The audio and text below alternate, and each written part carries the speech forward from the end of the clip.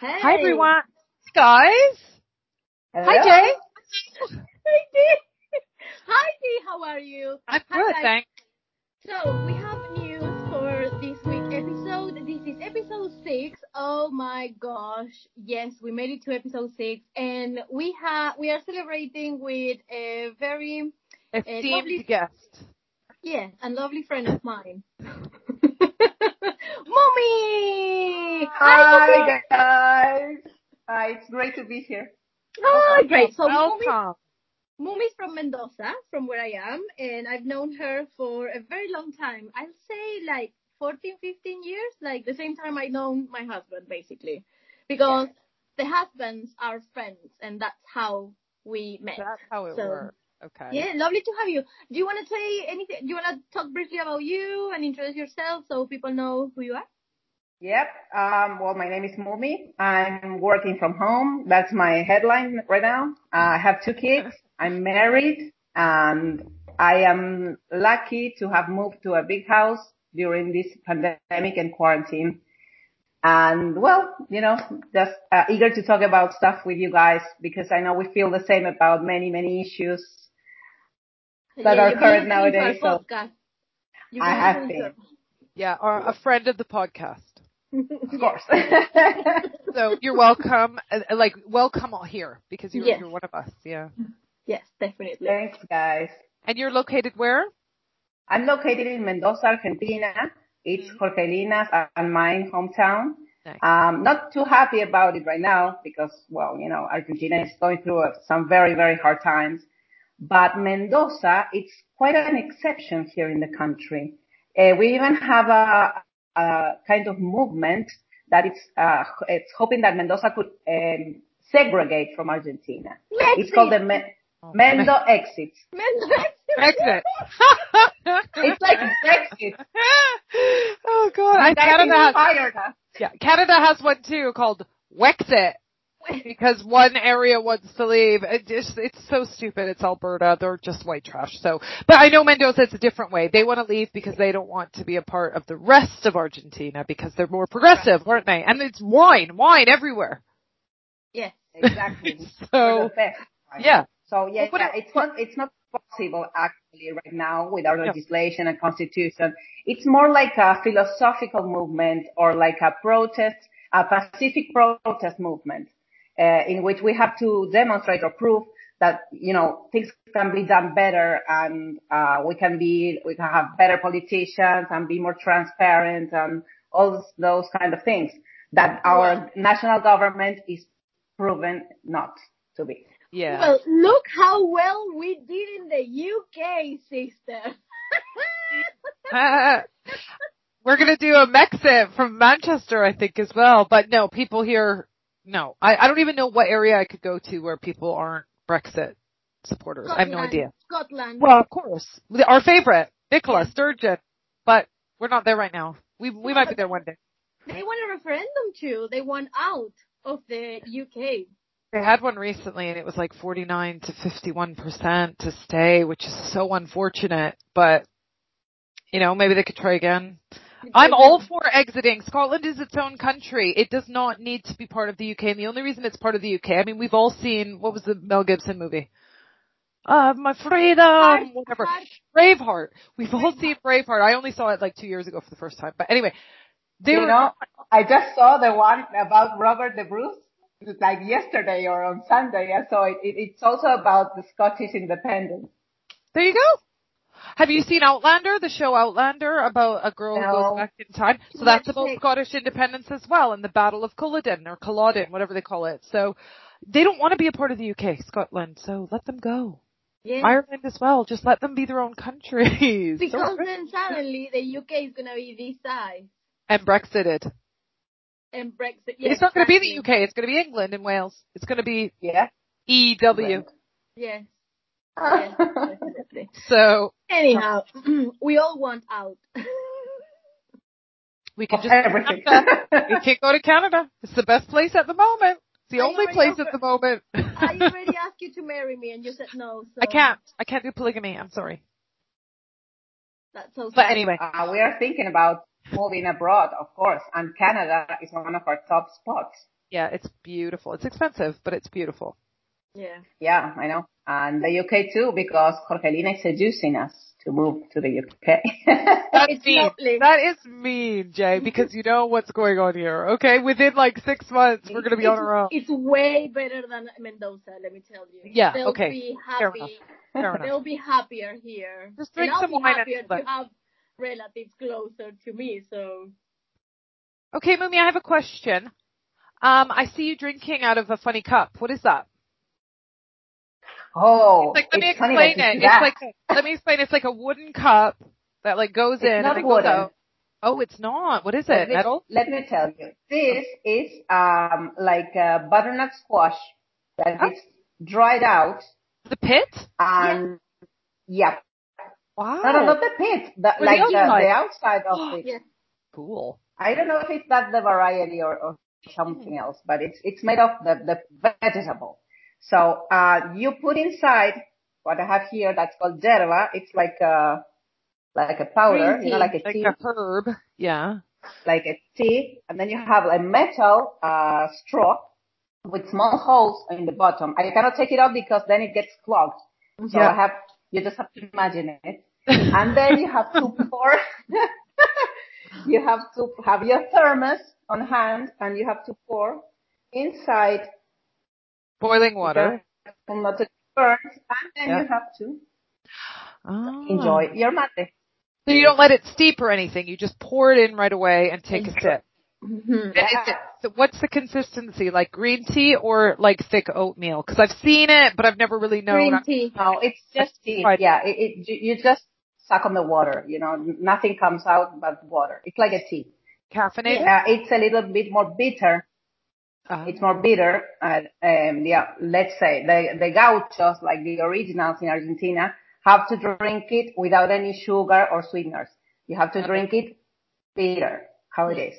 I, on the other hand, I'm doing this heretic thing of putting on sweetener because I am adding some other herbs. So it has a more minty flavor. You can add whatever you want.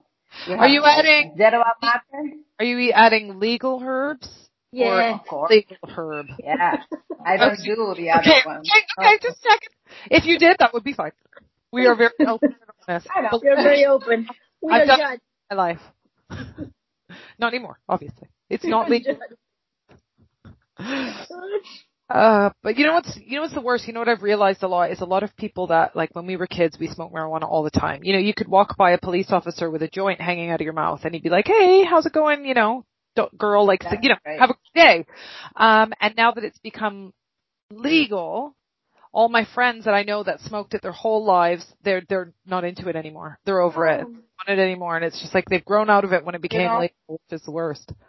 Whenever I've gone abroad and brought yerba, that's called the mate, brought the mate with me, every officer would suspect it was something else, you know? Yeah. And I had to explain and I had to make them smell it because it has a very characteristic smell and it's not like marijuana or anything like that. So, but it would generate doubts all over the place. Yes, it would. Also, if you're drinking in the beach, like it happened to ourselves the other time we went to West Wittering Beach. Gosh, we were drinking mate and a pair of cups. No, Wittering. West in the Wittering. Heat, like you're in the heat and you're still drinking a hot drink? Of course. Yeah, it's the best. Mate on the beach is the best. Okay, I'll try it next time. Like the beach is not a beach without the mate. Okay. You need the mate. If you're walking on down the beach in, like, I don't know, I'm not going to say Florida because it's quite close, but say you were walking on the beaches of Greece and you saw someone drinking mate out of it. What's the cup called? Mate. Out of a mate. Yeah. How you could be like, hey, and just like go over there. That's your new best friend. Yes. Bro. That's great. I love it. That's how popular it is. We identify ourselves Argentinian and Uruguayans and maybe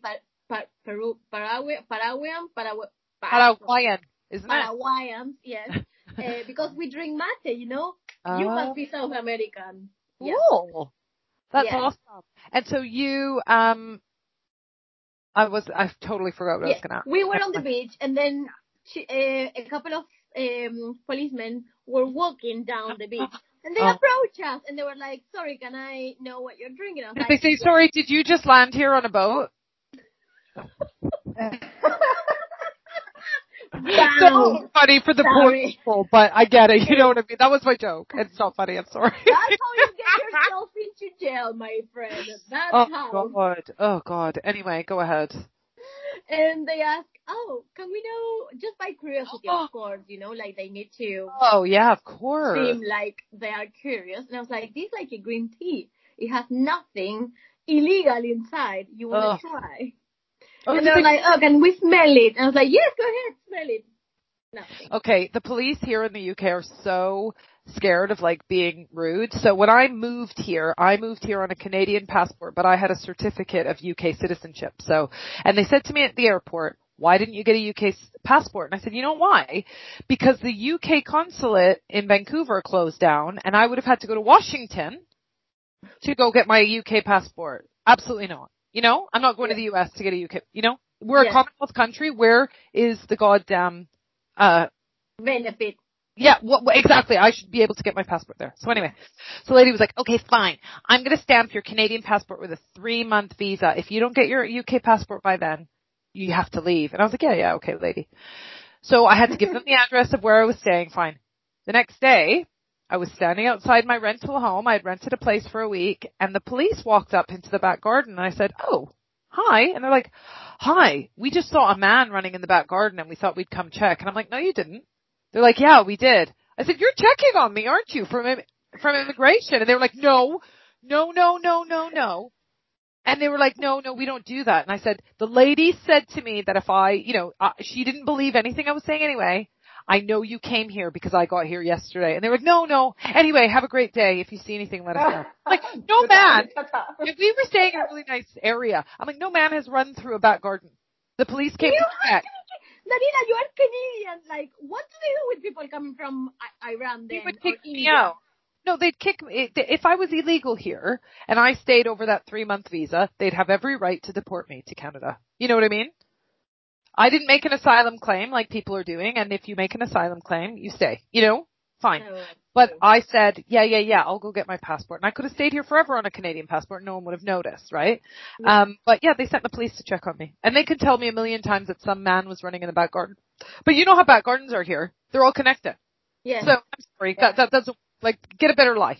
But anyway, but they couldn't come up and say, hi, we're just checking to make sure you didn't like run away. But instead, they made up a lie. But they were so like, we promise we're not here because of immigration. I was like, but that's what the UK police are like. They're so scared of offending you. And you're like, dude. How is the police in Mendoza, Mumi? Oh, God. Oh, my God. I mean, there's no, like, big cases of police brutality or anything. Okay, good. But we call them in general. People don't report them? Or does it not happen? No, it doesn't happen much here in Mendoza. In other parts of the country, yes, it does happen. In fact, there have been a lot of murders lately that haven't been resolved yet, so it's kind of dangerous. But here in Mendoza, what we're seeing now, especially during the pandemic, it's a lot of police control on the streets while you're driving your car, on the sidewalks, on shops, on restaurants. And they're all over the place, but they do nothing. I mean, they're just standing there with their mask and their plastic thing on their face, and they just watch you go by, make you slow down the car, get all freaked out, think that you're breaking like 1,000 laws, and then they don't stop you. They let you go by, because they cannot stop you because it's illegal to stop you for some kind of controls. So, well, that's the police here, Well, at least they're wearing masks. Yes. Yeah. I mean, if anything, at least they're wearing masks. Yeah, tell us how it's going there. Tell us how it's going with the lockdown. How long have you been on lockdown? What you can and can't do? Longest lockdown ever. So have you been locked down since March or April? Yes, we have been in lockdown since mid-March, and I have the date quite present because my birthday is on March the 25th.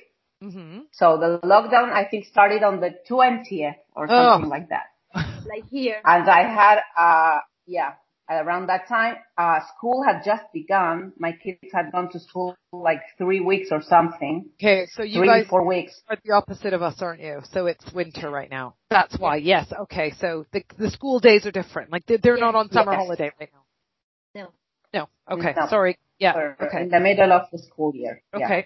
So the school started, and then we had like big time lockdown. There were no cases in Mendoza for like another month after that lockdown. So we were like a month locked up without, a real cause, and all the borders of the provinces were closed. So no one could get in or get out.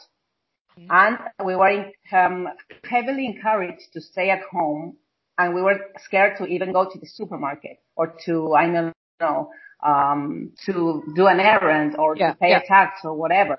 You had to stay home. And now in hindsight, I see it was totally pointless, and it was so damaging for a lot of people. So taking into account, we're like around heading to our 6 months of lockdown. Gosh, that's long. How's the economy? How are people doing? Did the government help them with anything? Did the government give them any payments if they couldn't work?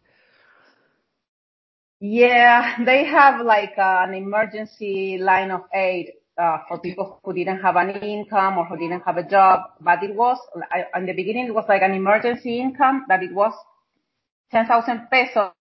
I don't know the equivalent, but it's very, very little. And it was like a one-time thing. One time? Yeah, it was a one-time thing, and then they extended it, and it was like a 3 times thing that you can only apply for it 3 times. Still, it's not sustainable. And the biggest part, the biggest damage that was done was to the informal economy, which is very, very large here. And the informal workers could not go out of their houses to work, so they didn't have any source of income, of legitimate income. So that's what the big troubles arose. Have they put anything in place about rental, like landlords can't kick people out, or are there any? Yeah, they had some regulations about that you couldn't get fired if you had a job, like a formal job. You couldn't get fired. You have like to sustain like the rental contracts, or if you have some workers working for you, you have to sustain their contracts. So that's what went on. But the thing is, for example, like in restaurants or independent professionals, I'm not an independent professional, so that didn't apply to me. But my husband is, for example, and he couldn't work, he takes photos. So he had like a lot of bookings, and he had to cancel them all. He has another project, which we will talk about later, if you want. Yes. But, he had rented out his new studio, and the owner of the studio, the landlord, said, guys, you cannot move in because there were no movers allowed to work. You guys cannot move in, so let's put a hold on your rental fee, and whenever you can move in, I will start charging you for the rental. Great. That's great. But that's lucky. That was great. But I mean, not everyone can take that advantage. So that was the worst part of the economy. And I repeat, in Mendoza we have a totally different situation, and our government is a little bit more organized in the provision of services and of aid, But the national government and the Buenos Aires province is going through some terrible, terrible things. They have a lot of illegal settlements where people are really under the line of poverty, are living in really precarious situations. So there, the virus has been like really, really dangerous, and it has spread widely and savagely, and no one can do anything because that people have to go out, because if not, their children do not eat for the day. They work day by day. Oh, gosh. How's the healthcare system in Argentina? Or is it province by province, or is it federal? It's province by province. It's like the main lines are set by the national government, and especially in situation like guidelines are given by the national ministry. But it's a decentralized service. How is it right now locally? I mean, it's pretty decent. it hasn't been like overwhelmed with the service for COVID. All of the the private and the public hospitals are working nonstop on COVID patients, and we have like isolation hotels and some other clinic with low complexity. But in the national government, on the federal hospitals, we don't have any here. They are like in the capital. I think they are kind of saturated. Is healthcare free? Is healthcare paid, taxpayer paid? Yeah, you have like the public system. Yeah. That it's widespread. You can go there even if you have coverage or if you don't have, and there's like the private or socially paid, like I have for my job, that you pay a fee every month. With your salary you get, and you can access different types of clinics. Yeah. So if I lived in Mendoza and I was having a baby, I could deliver my baby for free. Yeah, good luck with that. And a good maternity service. Good. Good luck with that. But yeah, I'm glad I did. But you could do it. You could do it. Exactly, it would be a different service. Yeah. Mm-hmm. Yeah, you can't compare with the service here. Well, Canada. I had two of my kids in Canada. Like, it was world class, first class, free service. So I can't. You know what I mean? I'm not ever going to complain about anywhere other than the U.S. So, you know what we used to do when we were like, there was always like a funny joke, like if you're pregnant and you go to the U.S. and if you, God forbid, you don't go into labor, because we live like 1 hour drive from the border. In Vancouver, we're so close, we can go into Washington State in an hour. Like if, we'd always joke, I better not go into labor in the U.S. or I'll be driving back to Canada because it cost you like $700,000 or something stupid if you had to have a cesarean there. Yeah, and people. So there was like a running joke. Oh, if I break my leg in the U.S., I'm driving home. Drive to the border honking, like, let me through. I broke my leg. Because there's no way in hell I would ever get sick in the U.S. And if I did, in Argentina, what happens is the other way around. Before the pandemic, the borders are open with our neighbors, with our neighboring countries. Yeah. So a lot of people would come and, to have their kids, to have high complexity surgeries here on our free public attention service. So that was one of the debates. From where? Brazil, like, do you mean countries just around? Okay. Bolivia, from Paraguay. How is their service? I mean, you never really hear about rubbish. If they're coming to Argentina, it's because it's even worse than ours. So but it's okay. The only America's countries I've been to are Mexico and Honduras. So I don't know Argentina. I've been to the worst and I've been to the best. I've been to Canada and I've been to Honduras. Okay? Let's not go there, right? So, I'm assuming, there's a huge disparity in Honduras between there's really, really rich people and then there's really, really poor people, and there is nobody in between.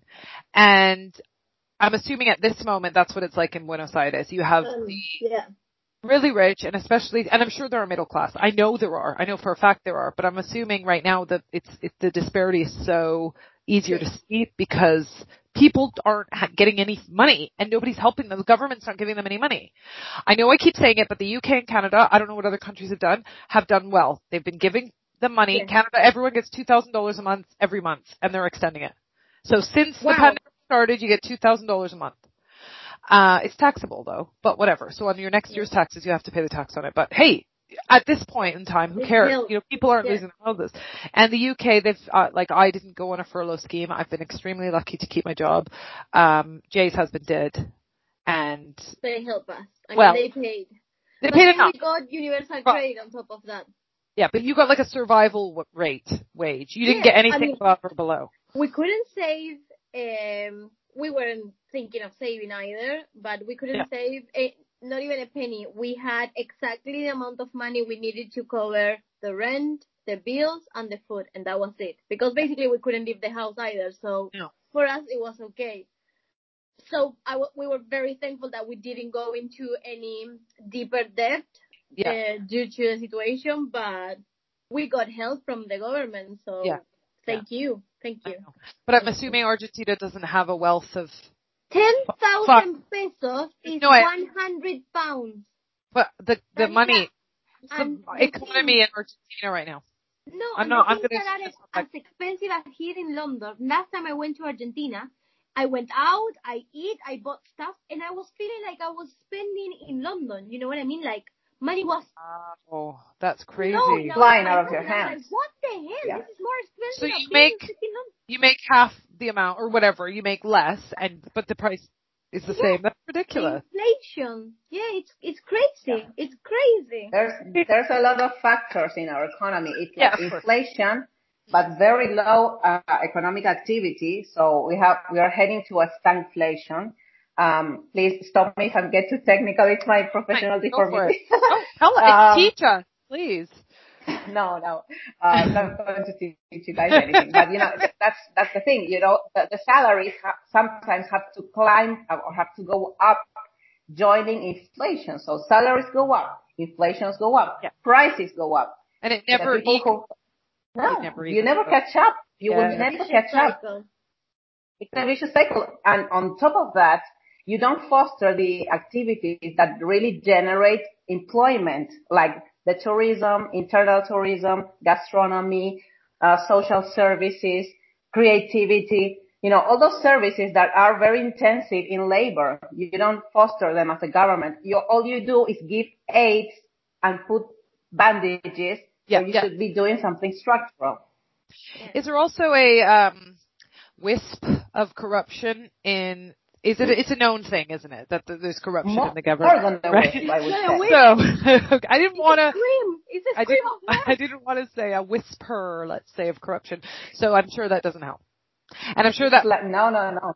The morale of the people who live there, and I'm sure there are people who support the government because they don't know any better, and then there are people who don't. But what do? How can you can't overthrow a government? And we've learned in the past that anyone south of the U.S. who overthrows their government, whether it be correct or incorrect, the U.S. will never support or aid them. They will take all the aid away. So that's another way that the U.S. likes to keep those countries down, but let's not go into that. Anyway, believe me, I flew into Honduras 2 days after a military coup. Yeah, so the military I paid for the ticket. I paid for the ticket. Clothes with water that you had to walk for how long to get it? No, you got water in the paila every 2 days. So every 2 days you got to fill up this huge thing and you use that water for the next 2 days. You used it for the shower, for cooking. What the hell were you doing there? For toilet, cause you don't flush the toilet, you get a bucket and you throw it in the toilet. It was I'm not laughing at them, obviously. It was a culture shock, and I'm happy that I went and learned that stuff. I'm happy. I would have never known that people lived like that otherwise. I would have watched a film about, whatever, Slumdog Millionaire, and I would have been like, oh, that can't be real, or I would have, watched some movie about Mexico. I was fine. I was fine. I'm very healthy. I mean, I'm lucky. I was healthy. I also brought a kid there on a feeding tube, and he was fine. That probably wasn't my best idea, but he was fine. Cool. He loved it. So, whatever. You have to leave it to experience it and then be able to decide what you want to do. And also to experience that. And it's so cliche, but it made me value what I have, obviously. Oh, yeah, even if I had to move back to my mom's house because, I didn't have any money or whatever. At least I had a house to go to. At least I had running water and paved roads. You know what I mean? Yeah, and medicine. Yeah. So, so the military coup, that was really fun. I landed at the airport and it was like guns everywhere, machine guns everywhere. And I was like, hi. Oh, thank you for the welcome. And then, so I went to a small pueblo, far away from the capital, but the capital was on fire. They were burning KFC, the American companies. They were burning, because the Americans weren't helping them. They'd overthrown a dictator, and the Americans were put him back in power. Oh. Whatever. Hillary Clinton, I will never forgive you for that, but otherwise you're great. I love you. So anyway. So yeah, I just feel it's disheartening for people when they want change and there's nothing I can do. But when you were talking earlier about Mendoza, I'm thinking if you guys are so focused on progressive, and change, and I know it's a huge city. It's not like there's 10 of you. I'm just thinking maybe you could put more, not you personally, but put more things in place where more, government officials come out of Mendoza. You know what I mean? So that way you get more liberal, progressive people coming out. But how do you make a movement like that? Who starts it?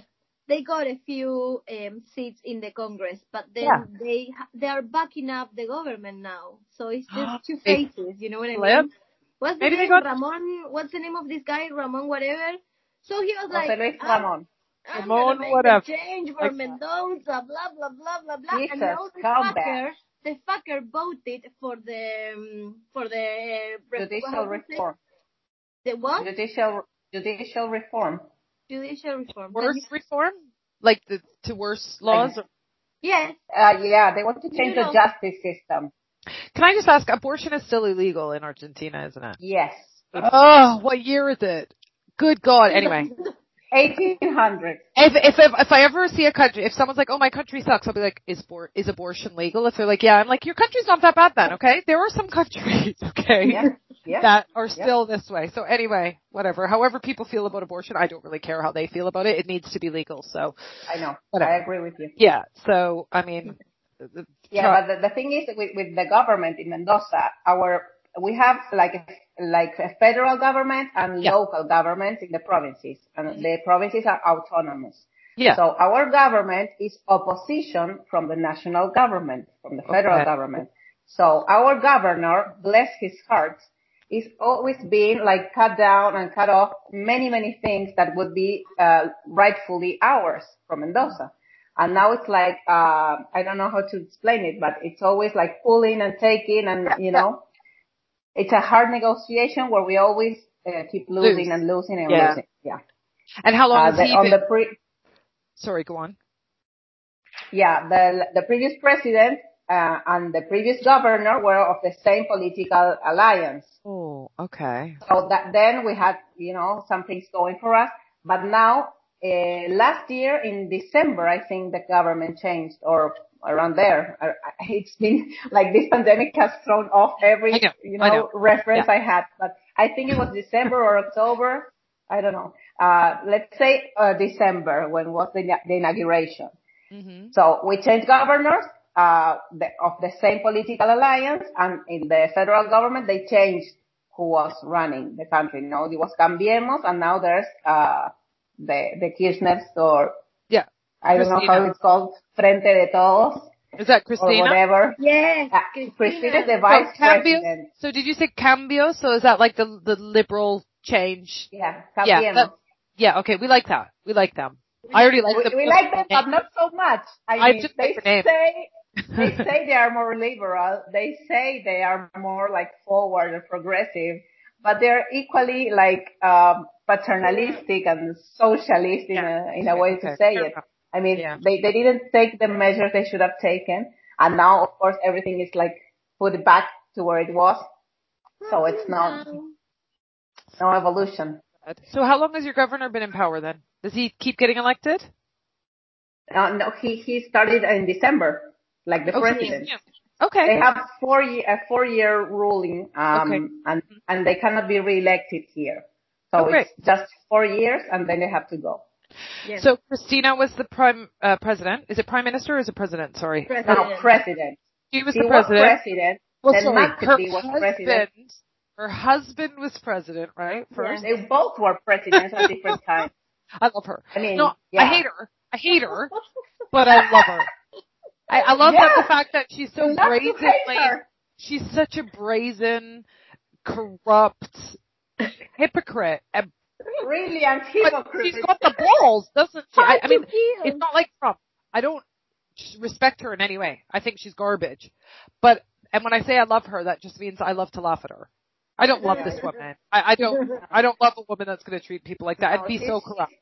She's dangerous. I mean, the implications of her speech, of her ideology are dangerous. You know, you have to look at Venezuela or Cuba, and that's what she wants us to be headed to, because they will have absolute control of everything. Yeah. And they are aspiring to decimate the population as much as they can, so that they can control us even deeply, even deeper. You know. Who else does that remind you of? Sorry? Mr. Trump. Sounds exactly the same. They're all birds of a feather. They're all garbage. They all deserve to just, go away. Watch out, Kanye West might take him the place. No, he's only on the ballot for like 4 places. So if anyone votes for him, they deserve to like not. I want Kim to be the first lady. That's for sure. Well, you don't like Melania? I'm kidding. No, I hate her. I don't even love her as a joke. I hate that woman. She's trash. I pity her in a sense, I pity her a bit. Yeah, I did until she wore that thing remember she wore that jacket? I don't really care. Yeah. Whatever. And at that point, you're like, she's in on it. She's happy with what she's getting. Some people are saying she's a Russian spy now. But she's from Slovenia, so she's not Russian, and some people don't really get that. But as people think that she's a plant by Putin's team to have gotten him in. Oh my God. But, you lost she me. would have killed him by now if she were She can't do anything. She is stuck. So while I did have some pity at one point, she's complicit. I don't like, I'm sorry. Absolutely not. I have no feelings for that. At one point when this whole COVID thing started, our president is quite old. I mean, he's a man of age. And everyone was like, oh my God, I wish he got COVID and died of it. And then like a second later we thought, no, please don't, because we're getting Cristina as a president, Of course. That's like, doesn't that remind you of Bolsonaro? And did he get it or did his aide get it? That guy is such a piece of garbage. The mother of the wife and died. And I bet he still doesn't care. Well, he hates his mother-in-law anyway, don't they all? Yeah. And he's the type, he's the type who would be like my mother-in-law. They hate women. So he's probably happy. Yeah, exactly. But, he is even more trash, I think, than Cristina. And that's hard for me to say, but he is disgusting. And I don't know what's going on. You know what's the worst thing? That, the leftist in between brackets, the leftist government here, they think that they're working for the people and for the less privileged, and they're not. I mean, they're the same because Bolsonaro and Trump, are kind of right-wing governments. Yeah. But Cristina says they are left-wing. No. But they really are not. They're the same thing. Yeah. No, she's not. I mean, who's voting for her? Are people voting for her, or is there flagrant corruption? Like it? No. The election was kind of clean. There's always room for a little, but they won really tight. The election was like 41 against Fernandez, and like 50. It wasn't 51. It was like 50 plus extra votes %, and so that's how he got in, because the difference had to, to go to a ballotage, to the second round of election, you have to get over 51% by yourself and a difference of 10% points with the second one, with the runner-up. Okay. Mm-hmm. So in this case, we were so close to narrowing that 10%, but it was 10%. So, the Macri that was running for the second time didn't have a chance, but it was like really, really thin. Okay. Well, maybe next time you get those young kids to vote, hopefully. No, now he works for FIFA. Oh, now he works for FIFA and he's bringing in the big bucks. Of course, yeah. Now he's getting the greenback. Oh, God. Yeah. Well, I don't know what's going to happen with our politics in the next 3 years before the next presidential election. There's a long way to go. So. Well, you said you moved. Did you? Yeah. So was it before the?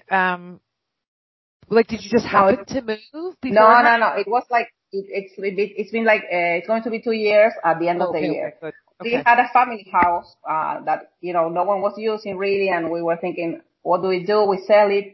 And so we were living in an apartment building. We were renting out an apartment, and it was fantastic. It was gorgeous. It had all these amenities and like a swimming pool and everything. And it was in the downtown Mendoza.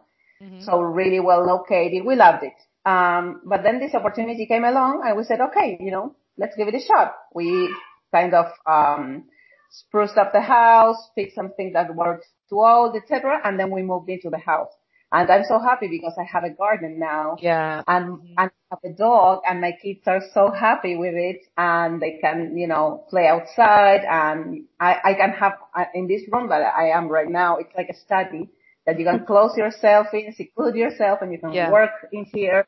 and we have like 3 bedrooms. It's like really comfortable. Good. So when the pandemic started, I was like super thankful that I had moved to a house. You know, I wasn't so thankful when I had to clean it, but no, you know. I joined the club. Join the club. Yeah. I mean, I get a cleaner because I got 4 kids in this house and the house is too big. So one day though, I like moved all the furniture and cleaned underneath it. And I was like, that was the one time I cleaned in 5 months because I was working and, you know, we're working full time. We've got kids at home. I don't have time to clean. No. But Jay moved into a house as well. Thank God. Thank God for my garden as well. Like, I know. I mean, every time I was going outside during lockdown to my garden, I was honestly saying, thank God. Like, I'm so happy. No, that's a blessing, really. Yeah.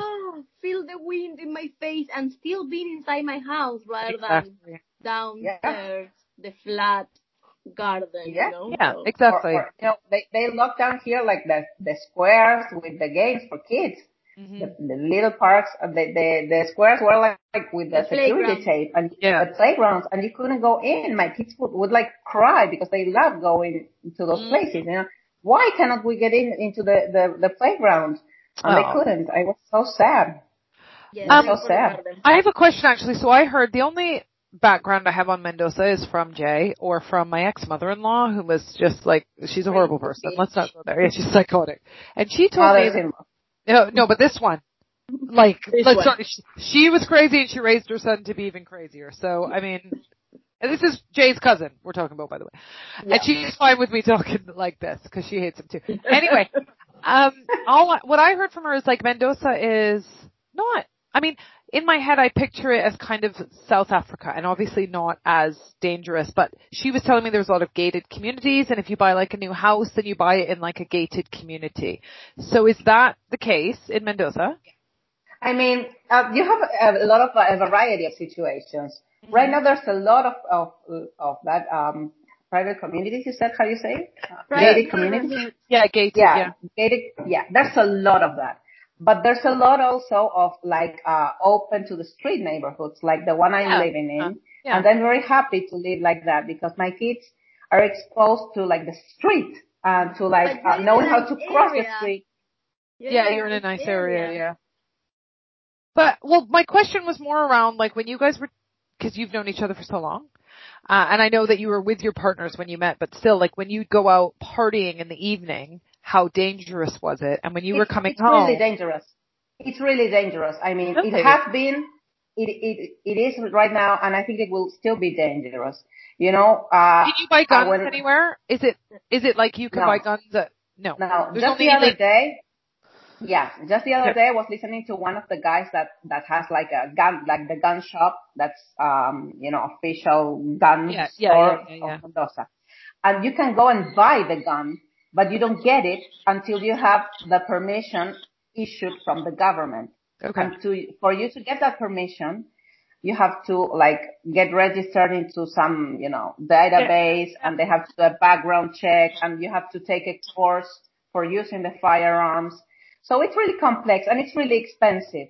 So you have to pay like, for instance, like we were saying, like 20,000 pesos for a gun. 200 pounds. 200 pounds. Okay, got it. You know, we're for making the gun, it up. You know, for the thing. But then the license would be like, you know, double or triple that amount. Yeah.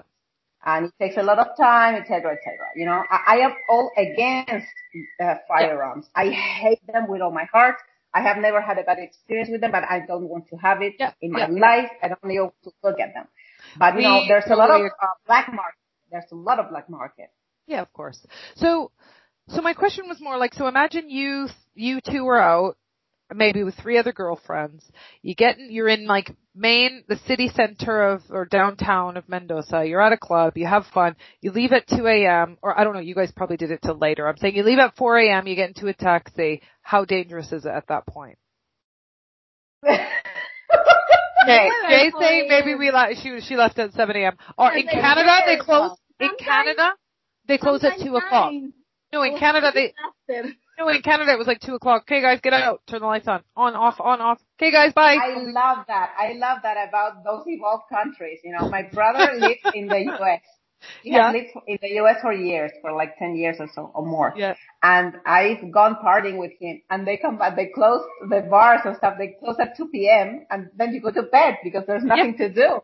You go to bed and like by 9 the next morning, you're up, you're fresh, you can go to work, and nothing's happened. Exactly. But in Argentina, it was not like that. I mean, right now the times have changed a little bit, but when we were both like, teens or whatever, or during college, we would go out. I mean, we would get together at a house and start drinking there, start drinking with friends or with our boyfriends or whatever. That was around 11 p.m., we got together at 11 to start like drinking. Yeah, but you guys start everything later, don't you? You guys have dinner at 11 o'clock at night. Like in Canada, you have dinner at 6 o'clock. It's not right. I mean, I hate it. Now that I'm a mom, I realized how crazy we were. Yeah. But so, at around like 1 or 2 in the morning, we were just thinking, where can we go? I would have been asleep already. It's so hard for me because I fall asleep. I've fallen asleep in places you wouldn't imagine. Oh God. So at around 2 a.m. in the morning, we would say, okay, let's go to whatever, Chacras. Chacras is a place that's about like 40-minute drive from the city downtown, from city center to the clubs. There's like 4 or 5 clubs on the street. Yeah. So, someone had to drive. I mean, we've been drinking from 11 until 2. Yeah. Everyone's like, wasted. It happens. Wasted. And we're just going to the club. Yeah. Then we have to come back. Then it gets harder. That's why I can drink so much. I was able to drink before so much. Now I have only 1 glass of gin and tonic and I'm done. Yeah. Well, that comes with age as well, I think, and parent, like motherhood. Yeah, no, it definitely you come to your senses at some point. But so we've done some risky stuff. Well, I know, I don't know who's listening to this, and if it's my family or whoever, I'm sorry, but I have gone back home with people that I had no idea who they were. I made it out alive, but I'm lucky I did. First of all, I'm lucky I lived in a relatively safe city and country. No guns, obviously, either. Not to say that someone couldn't have just drugged me, and strangled me, but I'm saying, I never felt any fear. I was, I'm gonna do this, I'm gonna go do, I was never a hard drugs user. Like I said, I smoked marijuana a lot. I maybe tried mushrooms once or twice. There was never anything else. I was never, a hard drug user, which is fine if you are and fine if you're not. But, I put myself in some really horrible situations. Sometimes I would leave my friends and go back to meet a guy I had met. Do you know what I mean? And my friends weren't rude. They would follow me and be like, where are you going? And we'd get into a screaming match in the street and I'd take off. But, I mean, I'm lucky, but I'm sure at least I was in a safe place. I'm not saying that you guys live in a third world country or anything, but I'm just saying I could have walked down the street. Yeah, but I could have walked down the street in Vancouver at 3 a.m. potentially, and 95% of the time, no one would even talk to me, or they'd be like, "Hey, you okay?" or whatever. You'd be like, "Hey, bye." You're walking by, and someone would ask you for change, but they're not dangerous. So, no, in Argentina, no, I wouldn't leave my friends.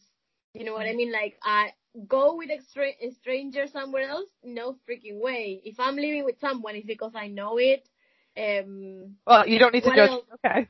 Spike drinks. I never thought of that. Because you I'm kidding. I know, I'm kidding. I don't care if someone did judge me. I know you're not, but whatever. I was 18 and I was going into clubs you're not supposed to go to till you're 19. I was going to this club with my friend when we were 16 and they were letting us in. You know what I mean?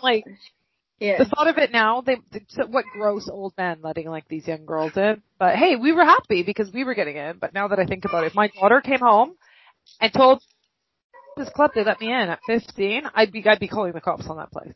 I remember that once I was 25 or something, and they carded me at the entrance of one of these clubs.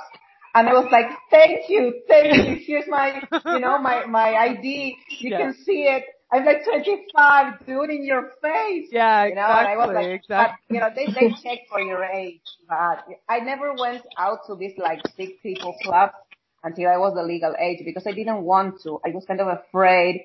I didn't have like a trusted group to go with. And the key was always to go with a group you trust, and you have to like secure your way back home. When we were younger, some of the parents would volunteer and would pick us up one at a time, or we would all stay over to sleep at one of my friend's house, and then it would be my house, and we all like did that for our own safety, because when we were younger, that was a risk, a real risk.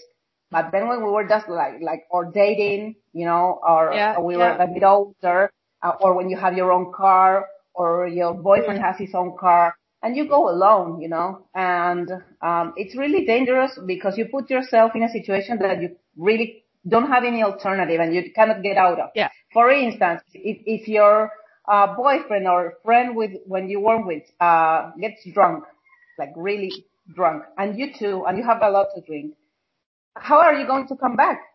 Yeah, and then at that point you think, oh, I'm just going to get in the car with them. Because you're so drunk as well that you think, we're fine. You're both out of it. And it's so dangerous. I've been in cars where people were driving drunk. I've driven drunk. Literally, I only know 2 times, and I hate myself for them. You know what I mean? So I got so angry at myself. I was in an accident. Drunk? So I was 18 years old. I had just finished high school, and we meet with my schoolmates, and we were going to a friend's house, and he said, "Oh, I just got my driving license. I'll come and get you." And I was like, "Yeah, I have somebody to drive me." Okay, well, I don't think I can't remember now if he had something for drink. Maybe he smoked some weed. I can't remember. Like, I don't want to say anything because I don't want to put him in a. I can't remember. Of course. But anyway, he was driving, and then suddenly he said, "Oh, look at this curve. I'm gonna speed and then just turn really quickly." Like joking. I was like, "Oh, is that a good idea?" But then we were just laughing, and he did it, and he couldn't turn at time, so we ended up smashing a tree. Oof. So I was in the back. I wasn't wearing a seatbelt. Of course not, because you were 18. Yeah, it wasn't too strong. It was strong, but not too strong. The ambulance came by and checked because one of the guys who was inside the car, he had a open wound in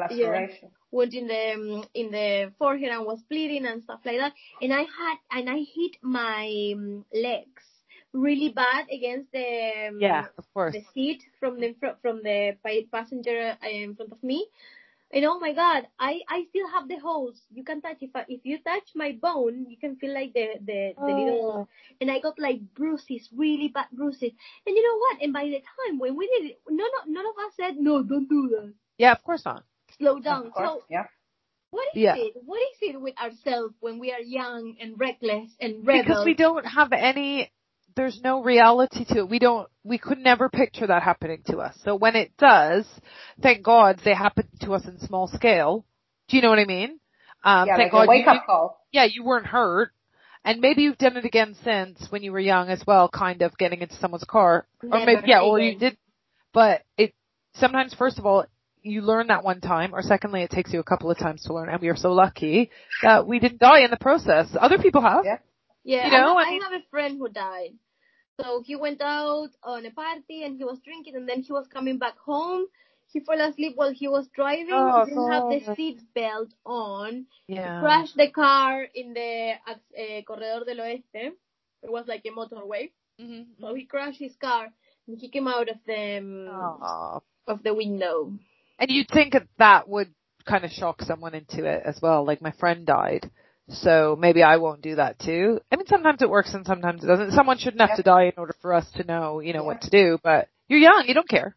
Yeah. But what was taxis like? Could you just go outside and be like, taxi? Like, did you have yellow cabs? Yeah, I think there were a couple of taxis back then. But I have to make a separation between a few years ago and when we were younger. When we were teens, the reality was totally different. There were no cell phones. Yes. There were no pay phones anywhere near the clubs. There were no pay phones at the clubs. So I think that was the danger. Because I don't know. I mean, I think no one thought about it. No one bothered to provide for that, But you could call a cab from your house and say, pick me up and take me to that place. But then you couldn't tell them, like, pick me up at 5 a.m. from the club, because that was not a thing. Yeah. Right now, you have Uber, you have like a lot of, driving services. You have, my husband once met a girl that had like a car service. She was an Uber driver or a Cabify. I don't remember which of the companies, but she had also like a side business when she drove her car on the weekends to carry girls to take girls. That's really great. Yeah. And she was like, I know I make them feel safe. They don't have to be afraid of me, and they can pre-schedule our rides. So I thought that was super, That is great. I think that's amazing. Yeah, she was well ahead in time. Yeah, exactly. Yeah, ahead of time. I hope she made a lot of money. I hope she made a lot of money. Yeah. Like you go, girl. Never looking into the opportunity. Damn it. If I have to say something to my reckless Georgelina from what would you say? I'll say, fucker, start looking for opportunities and put your own business. Buy Bitcoin. Stop messing around with Buy Bitcoin. Go away from all the boys. Stay away from I'd be like, come up with a social media page called Facebook and start it, and you'll be a billionaire. And you can kick your friends out, the ones who made you, the ones who helped you make it. You can just kick them out, and you make all the money. Daniela, wait, are you gonna kick me out after the podcast? Well, call me Mark. That's my new name, Mark. Yeah. Mark. Call me Mark Zuckerberg. No, I won't. Of course I won't. Thank you. God, yeah. So I think we were just lucky in what we did and that. But like speaking of adventures, do you want to tell us about what your husband's working on? So Jay discussed it last week a bit, and I tried to send people to his Instagram because I saw the video on there. It was like a teaser trailer. Yeah. It looks great. And right away I was like, Alive, the Andes, obviously, because I'm obsessed with that film and the book. If you guys haven't read the book Alive, it's... I read it. I cried, and I cried. It was just, I'm sitting there funny. like, yeah, that's fine. Isn't the writer? No, the writer was English, but they translate it all the time. Oh, really? Yeah. For some reason his name starts with a P. All I can see is like, I had like the 70s version from like a church book fair or something. So. It's called Viven. Viven, yeah. But the writer was like Piers Paul something or something like that. If you can look it up, Jay, thanks. But, yeah, and then one of the kids had to do last year they had to do a project on like a big mountain in one of the mountain ranges that they'd learned about. And so I got him to do Aconcagua, and then obviously we threw a little bit of Alive in there. Piers Paul Reed. I knew it. I knew there was a P, and I knew his name was Piers. Yeah, you have 2 P's and 1 R. Thank you. Good job. Yeah, PPR. I haven't read that for years, but it was really good. I remember crying. But yeah, why don't you tell us a bit about Land. Yes, why don't you tell us all about it? Aconcagua. It's a documentary that's brewing right now. Martin, who is my husband, you can go visit him at Martin Orozco in all his social media. He's working really, really hard on this beautiful project. He's going to aspire to go to the summit of Aconcagua with a group of friends and creatives and trainers and mountaineering specialists who will be joining them in the climb. When these restrictions end, I'm sure they will end by the end of the year, so they can do the journey in January of 2021.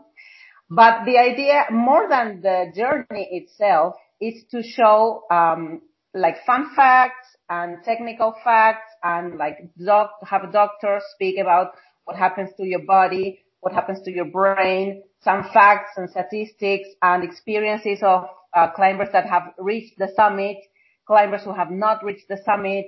Why haven't they been able to reach it? Why can people who have had like very little training succeed in reaching the summit of Aconcagua? And why like sports people don't get to the top? There's a lot of mysticism surrounding Aconcagua. It's like a huge icon in the big mountain ranges. Yeah. And it's one of the most popular worldwide. And we have it right here on our backyard. I know. It's a majestic thing that we can go and like watch it, in a 2-hour car ride. And so, well, he wants to climb it and he wants to document everything and he wants to do a full-on documentary film. And during this time, we are like assembling the project and doing the budget and looking for grants or for funding. So if anyone out there knows of anything or anyone that works for like distribution companies or like these on-demand platforms, I don't want to name anyone. But I've been like doing my own searches, because I work on grant proposals too on, on my other works. So I found a lot of stuff that's going on, but well, here in Argentina, it's very difficult to fund these creative projects. Because, everything is so like to the urgency and to the most important things like food and water and sanitation. So the funding for creative industries is very, very low. And there's so much creativity in Argentina. You can see that in movies, for example, in Disney movies and stuff like that, you can see that there's at least one Argentinian. Then you have Santolaya making music. So you can see that there are talents, Argentinian talents outside in the world. What's his name? Garcia. Charlie Garcia, my new fave. Yeah, but he's created outside South America. So anyway. Campanella too. Campanella, really famous. Santolaya. So there are a lot of Argentinian creatives. Because they're artists, but at the same time they are creating content and they are outside and they're making it outside because the freaking country is not helping them to achieve what they're achieving outside. And that's what's happening now at the moment. There's so many people leaving the country, young minds leaving the country because it's unsustainable. I'm sorry.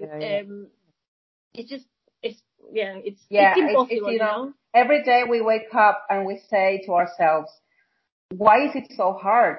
Because we are hardworking people. I have like a master's degree. I graduated top of my class. And I struggle, I have a great job, which I love. I have some problems in my job. That's okay. But, I love it. I love what I do. I've always done what I love doing.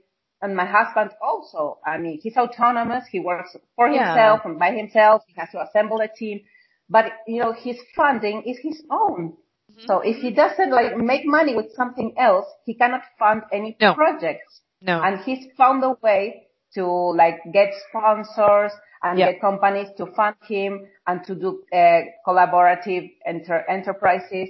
So that's finding new ways to always do the stuff you want to do. But it's not easy. Every 2 months or every 2 weeks, we will sit down and he would say, I'm exhausted, I don't want to struggle anymore because it's not because he's my husband, but he's one of the best photographers in all Latin America. He's amazing. He has an amazing eye, an amazing technique. He's on top of everything. He's at the avant-garde of everything. New tendencies. He goes on he reads the latest content, the latest podcast, the latest videos. He's always up to date. And, that's a shame because he gets discouraged from not being able to do what he loves to do. And, that's why, he's trying to project this project about land, outside, because maybe people outside will see the appeal, will see the business angle of it, because it will have a business angle. I think this documentary will talk to many people, whether you like the mountains, whether you have been to the mountain or not, or whether you live near a range or you live near the sea and you have no idea.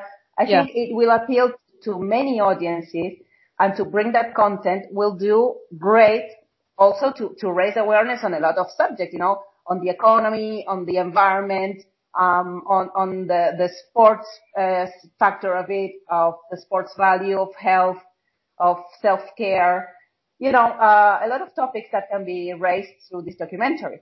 Yeah, absolutely. Yeah, what I like about the idea is that somebody who is a photographer is challenging himself to go above and beyond your body limitations, because climbing, my friends, is not that easy. I want to see you all That was my from not high. Yeah, that was actually my question. So recently I've been reading about like Everest, and obviously I don't want to like, scare you or put doubt in your mind, but people die. Like thousands of people die on Everest. And I don't know what the difference in height is. I don't know I don't know the differences between the two mountains. But, are you not worried for your husband? Obviously you are, but how do you feel about it? Are you fully supportive knowing that, but again, maybe do you know the risks associated with Aconcagua? Is it as much as Everest or not? I mean, of course I'm scared. I'm scared every time he goes out to train and he goes out for the entire day. And if it's like 7 p.m. and he's not back and he's not picking up the phone, I start freaking out. But, I trust him and I trust the guides he's working with, that they will not exceed their limits. They will reach their limits, but not exceed them. Yeah. And they are learning and they're testing out this, what Jorgelina said, those limits and, when to stop because you need to come back down, you don't have to reach the summit. You also need to come back home. So, I mean, I worry, but in this part of the training and of the movie making, I'm not too worried because he's still not going up Aconcagua. I know there's risks, of course. I think that they will try to minimize them as much as they can. But also I think the beauty is in showing the risks. Yeah, absolutely. In portraying them and in saying, we are athletic young men who have gone up a mountain and who encountered these and these and these challenges. And some we could overcome and some we could not. Yeah. And, on Sunday we were talking about this and the statistic of the summits. The ones who reached the summit or who knows, it's like 4 in 10 will reach the summit. Fair enough. Yeah. For instance, in one group, they can all reach the summit, but in another group, like maybe half of the group will not go up. So that's around the number. What's your husband like? What's he like? If he weren't to reach the summit, would he be fine with that because he got the entire journey on video and he's able to present that, or is he the type who's stubborn and he'd want to try until he got to the top? What do you think? Do you know? I think that on his first try, he would like listen to himself and listen to his advisors and go like, okay, if we cannot go, we will not go, but he would definitely go back again. Yeah. On the next season or in the next month. Yeah. Because he's not the type to like settle for give up. He's of course. He's driven. Obviously, if he's the best or one of the best photographers in South America or the Americas, he's obviously driven and he strives to perfection. So good for him. Yeah. Because he'd never get that high or that, not high as in on the mountain, but I mean status wise, if he wasn't that way, if he wasn't as driven. No, of course. Yeah, so. He like pushes himself in everything he does. Mm-hmm. Yeah. Thank you on his behalf. Well, he sounds it. I don't know. I could meet him and be like, what a jerk. No, I'm kidding. I'm kidding. He's a darling. I'm kidding. Don't worry. Oh man. But, how are you supporting him? So what are you doing on this project? Are you working on it or are you just leaving him to it?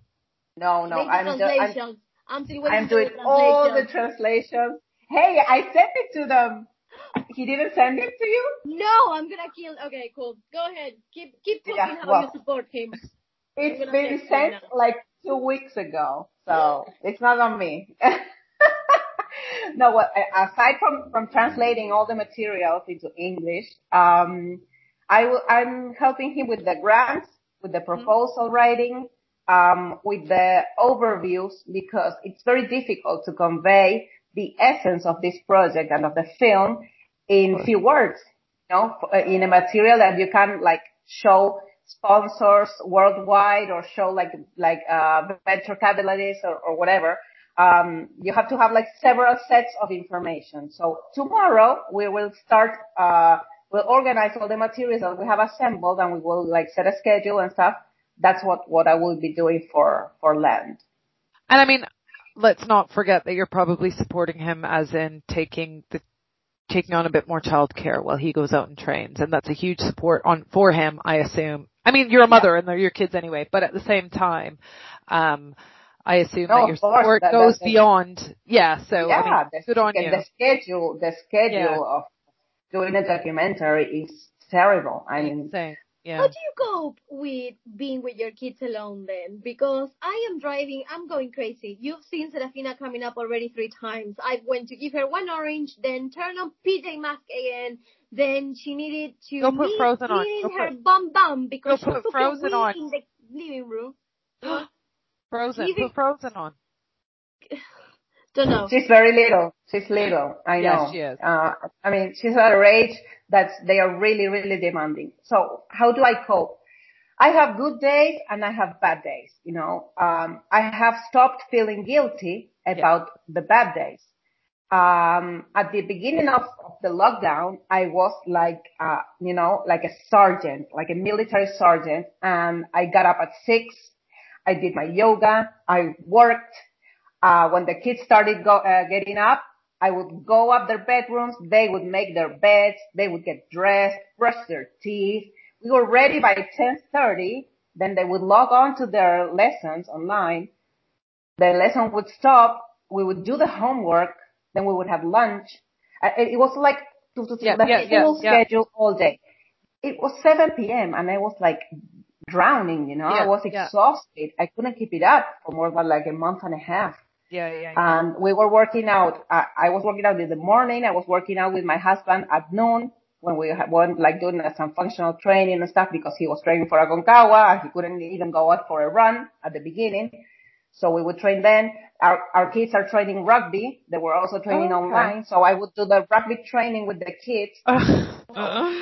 It was kind of exhausting. So then I relaxed myself and I said, okay, you know, some things we're going to achieve, some things we're not going to achieve. I started setting out some time for myself. I forgave myself for letting them use their devices or watch more TV than usual. If I have to like read a book or go on and watch my Anne with an E or whatever. Yeah. I do it, you know, I take like 40 minutes for myself. I take a cup of tea or coffee and watch my TV show and without feeling guilty. Some days, as I tell you, are worse than others because kids are people. They're not just objects that you move around or that react towards something you do. Sometimes they wake up in a better mood than others. Sometimes, they want to do their homework and they have fun and you laugh and everything's like a fairy tale. And some other days, I find myself yelling at them as if they were, you know, I know, if I were a witch, I don't know what. I know. And I cannot get anything done. So, you know, those days, it's when I said, okay, my priority will be like mental sanity and to like keep from hurting them. Yeah, exactly. I know. Mommy needs to be fine before she can be okay with you. Exactly. Give me 1 second. Get some mom time, so get some me time. I know. And you know, people, it's so easy for people to say, just take some time out for yourself. It's like, when? Yeah. You can tell me this, even when I'm working out or even when I'm going to the shops by myself, I'm still thinking, when I get back, I have to do this. Yeah. I can't forget this and this and this. So anyone who wants to tell me, take some time out, do 10 minutes of meditation. During that meditation, I'll be thinking about something else. I cannot stop. And I mean, our kids are going back to school. So one went back today for me. Tomorrow another is. Next week they are. It's been 6 months that I've had 4 kids at home with me and I am at the breaking point. And it's been 3 years for me. Well, exactly. Exactly. And you know, 3 to 4-year-olds, they're adorable and they're so cute, but they are the most annoying things I've ever heard or seen in my life. I want food. I'm hungry. Daniela, I'm tired of my name. I said to her, I am not Mama. I am Georgie. Call me Georgie. Call me Madam. Call me Madam. I said to you this morning, I need a maid. You know, one day that Martí had been out the whole day and I had been with the kids and I'm kind of used to them going, mommy, mommy, mommy, mommy all the time. So I kind of mute them out, you know? Yeah. I don't mind it. It comes to a point that I don't mind it. But they went out with their dad to like stroll around through the neighborhood, like for an hour. They went out so I could work and stuff. And they came back and they were like, mommy, mommy, mommy. And he said, guys, stop saying mommy, you know? They had gotten hit sick of them calling me. So yeah, you have to like build up some steam in your head to like not, melt down. Yeah, exactly. And we're lucky we have. And you know what? There are some people who can't stand it, and they've went and gotten help, and like good on them. And I probably could have used some help as well. But to be honest, even if I was on the brink of a breakdown here in the UK 3 months ago, I couldn't even go to my doctor's office. I couldn't go to the hospital. I couldn't go here. There was no respite. So I'm lucky I got through it. We all seem to have been getting through it fine, and we're lucky. But if anyone's out there who is like out of it and that cannot deal, like I tell people on the phone, and this is like trigger warning, but it's a joke. I'll be like, I am ready to run out into oncoming traffic. I am ready to run out onto the motorway right now. And like sometimes I'm like, I'm going to walk out of this house and never come back in. Not kill myself. I'm literally going to walk out and keep walking, and I'm never going to come back. I've never gotten to that.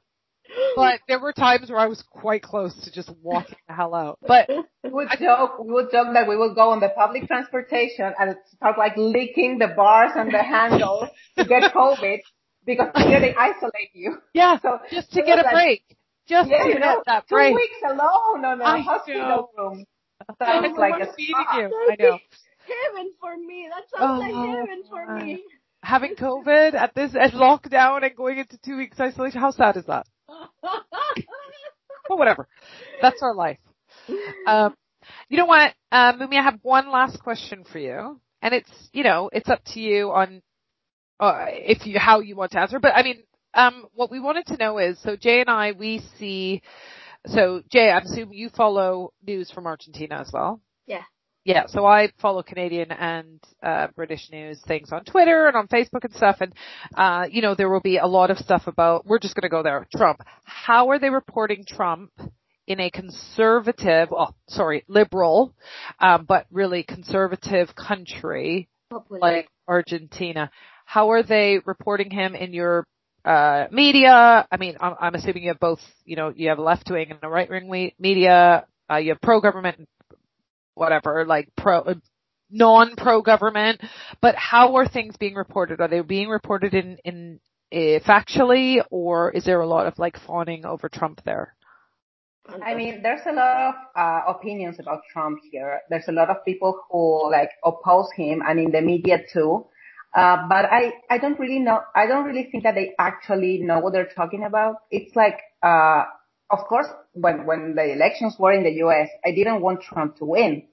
But, now he's not my government. Exactly. So there's a lot of things that I will never understand. I will never share with him or his opinions or his policies. Mm-hmm. But, the US has had a record in employment. Their economy is like flourishing. They have a lot of issues. I'm not going to get into that. Yeah, no, of course. The news here, the news coverage, it's like really biased. And I mean, it's really not based in facts. Okay. I mean, it's like pure ideology. Yeah. Since Trump is like right wing for these people, and our government is populist or left wing. Yeah. Everything is left. Everything Trump does, it's bad, and we cannot have relations with the US, and we cannot have like a court. Yeah. So, I mean, that's like really narrow-minded, but I think our government has had some conversations maturely, with the US. And I think that whoever is ruling the US, I would always prefer the Democrats because they stand in some issues in the same way that I would stand for. Yeah. But I mean, the candidates lately have not been showing like, the attitude that we would like them to show. Mm-hmm. And I'm not for nor against Trump. He's not my president. I didn't vote for him. Yeah. No, I did not vote for him. So it's like tricky. My brother who lives there, when he won the election, he was devastated. Him and his wife were like devastated, but he said, you know what? Nothing's going to happen because he will change a few things around and, but the core will remain the same. He hasn't gone to war, the economy is great. With COVID, they attacked him like, like he was the devil.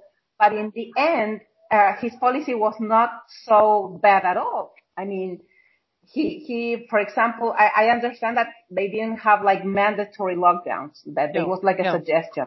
Yeah. So that, for example, did not kill the economy like it's doing in Argentina. Yeah, exactly. And the restrictions come and go, and every 2 weeks you have like a revision, and you're taking us for stupids, because I know that in 2 weeks nothing's gonna change, It's not like everything's gonna end in 2 weeks. Why don't you tell me, like, buckle down because this is going for like 5 months or so, and then we can go out? No, they're like teasing us like we were little kids. It's been the same here. So we had an outbreak in Greater Manchester where I live. And so we were put back onto lockdown 3-4 weeks ago. And now the Manchester lockdown's been lifted, but 3 boroughs in the area are back on a lockdown because their numbers are going up. And it's just like, you're right, either take us off the lockdown, everyone, and see what happens. Because people at the beginning were terrified and they were happy to be put on lockdown, weren't they? At this point now, people have lost so much money. They're sick of being in their houses. People are getting abused, women, children. Yes, men get abused as well, but I think the majority are women getting abused, and children. Children aren't eating because their parents don't have money. So I think at this point people are really tired of it and they're willing to take their chances with COVID, which is terrifying, but understandable at the same time. And I think it's happening worldwide. I just, I'm a pro-masker. Jay and I are pro-maskers here, and we understand the science and we believe it works. So that's my only thing. I just wish, I know you need to get out of your house. I know you're sick of it. You need to get back to work, but just throw a mask on. It's not so hard, so much to ask, and it is, I can say all I want. Oh, it's to protect, an old grandma down the street, but it's to protect yourself as well. Like for me, I've been a smoker on and off for almost my whole life. I know my lungs wouldn't handle it. I'd be on a ventilator, within a day. So I'm protecting myself, my kids, and my family from not getting it because I don't want it. And that's what I tell people. I don't want it. That's why I wear a mask. And exactly. And I might be being selfish because I'm protecting myself, but at the same time, I'm not. I'm being virtuous because I'm helping other people. So yeah, I understand. My sister hasn't been able to work for months and months because they own a limo company, her and her husband, and they can't take anyone out. So I'm assuming that she's really upset and jaded, and people like that who haven't been able to make any income, who are blowing through their savings. That's my issue as well. People have been saving up for years for something in particular. They've had to use it all. Yeah, they're angry. Yeah, that's terrible. Mm-hmm. Terrible. They're just angry, yeah. But yeah. So I think we'll wrap it up now. So we wanted to thank you. Go ahead, Jay. I'm gonna pass it over to you. It's fine. I think I have something in my throat, so keep talking. Okay, that's fine with me. I love it. So where can we find you then, Mumi? Where can we find you on Instagram? Can we find you on what are your handles on social media? On Instagram, let me see. I forget. I'm not Mumilin, Mumilin, Mumilin. Yeah. Oh, kids are calling. On Twitter, I'm Mumi Duarte. One word? I'm starting to be more active on Twitter because it's so fun and I love it. Yes. And you can join Daniela. I'm always okay. Cool. And we've got. Go ahead. Sorry. Anywhere else? No, that's it. Facebook too, but I'm not on Facebook too much. For all people. We've got. If anyone wants to see land, that's on. On Martin's social media, Martin Orozco with a Z, Orozco. On his Instagram mainly, he posts a lot there, and his YouTube channel will have a lot of material there. Okay, I'm sure, and I think they can find that from his Instagram. There's a link to his YouTube channel, so that's great. So obviously I've been looking at it. I'm not stalking your husband. I was just looking at it. But I want to let everybody know. You know what I love about Martin social media? That people write a lot of stuff, and then Mumi is also. Or are you there too? Each one of the posts, and I'm like, there you go. That's a gal who is marking her territory. Yeah, of course. I'm peeing all over the place. Yes, good job. Oh God, just wear a mask. But, but yeah, so we can find you on Instagram, on Twitter. We'll put that on our show notes, and we'll put Martine's Instagram up again. I just want to let everyone know, we're talking about this trailer. I don't know if it's called a teaser or a trailer. I'll call it a teaser trailer. And we say, go watch it. It is gorgeous. The film, it's, obviously filming by drone, and it's filmed, handheld, obviously, but it's something you'd see in like a Hollywood film, isn't it? It's the landscape. It's because of the landscape. Mendoza beautiful. I mean, the Andes. It's the Andes as well, isn't it? It's I mean, Andes. Yes. Don't get me wrong. I was raised around the Rockies. I know mountains, and normally I'm like, oh, another mountain. You know what I mean? But that is it's beautiful. It's going to be amazing. Yeah. So yeah, if anyone has any contacts, that's great. I have an ask from Jay for where I work to get some information, so I'll do that. I work for Big Pharma, everybody. I'm gonna try to get the Andes. How do you call first aid box? Well, I'll see. I'll get you some. I'll see if I can get you a contact where I work and I'll media or something. Yeah. So we're all on your side. We're trying to get this out because I want to see more. After seeing what I saw on Instagram, I want to see this whole thing. Great, guys. That's what we're hoping for. Yeah, it's really well done. Yeah. So kudos to yourself and your husband. Thank you. Thank you so much. And to our listeners, you can find us on our social media platforms as well. We are on OK Sorry Bad at Instagram. We are at Oh Sorry Bad on Twitter, and then our website oksorrybad.com, and you can access all the platforms from there, and now YouTube. Yes, so we are currently filming this as well as we are getting voice and picture. We are back to Skype, so thanks Zoom for coming in. That was great, but Skype, oldie but goodie. I've been using Skype for years. And you know what? We're moving back to Skype. Yes. Bye Zoom. Good. Bye Felicia. Never crash it here. Exactly. We were 3 people, so maybe it was Zoom rather than Maybe it was Zoom rather than Virgin. Sorry, Richard. Yeah, so, we love you. Oh, we're so fake. Sorry, Mr. Branson. Such phony. I heard that about Richard. I heard that. Well, I want him to sue me. I'm waiting for these letters to come in the mail to say, cease and desist. At least I'd get some, something fun to do while at home. Yeah. To read a letter. So go watch us on our YouTube because I'm going to upload this tomorrow. I think I'm going to upload this tomorrow on YouTube. I'm going to get the episode out tonight. You can listen to us on our website, oksorrybad.com. You can listen to us on Spotify and on Apple Podcasts. Yeah, where my podcast listening device of choice, or not device, but area of choice is Apple. Jay was trying to sell me a Spotify premium. But, I have Amazon. I already have Amazon Music, and I've got, I listen on my, I have so many subscriptions. We've been there before. Yeah, exactly. I'm going to cut some off. Bad news. I'm going to cut off my beauty box and stuff like that because I'm just not. Yeah. But that's okay. I have so much stuff just sitting here that I need to use anyway. So, yeah. So I'd like to thank you again, Mumi, for coming. I keep saying it, and I think I'm saying it wrong, so that's why I don't say it very often. So thank you for joining us. And you guys. It's been try my pleasure. Send some traffic your way. Cool. It was lovely to have you on. Lovely to meet you. Me too. And good luck to Martine and yourself. Yeah. Thanks.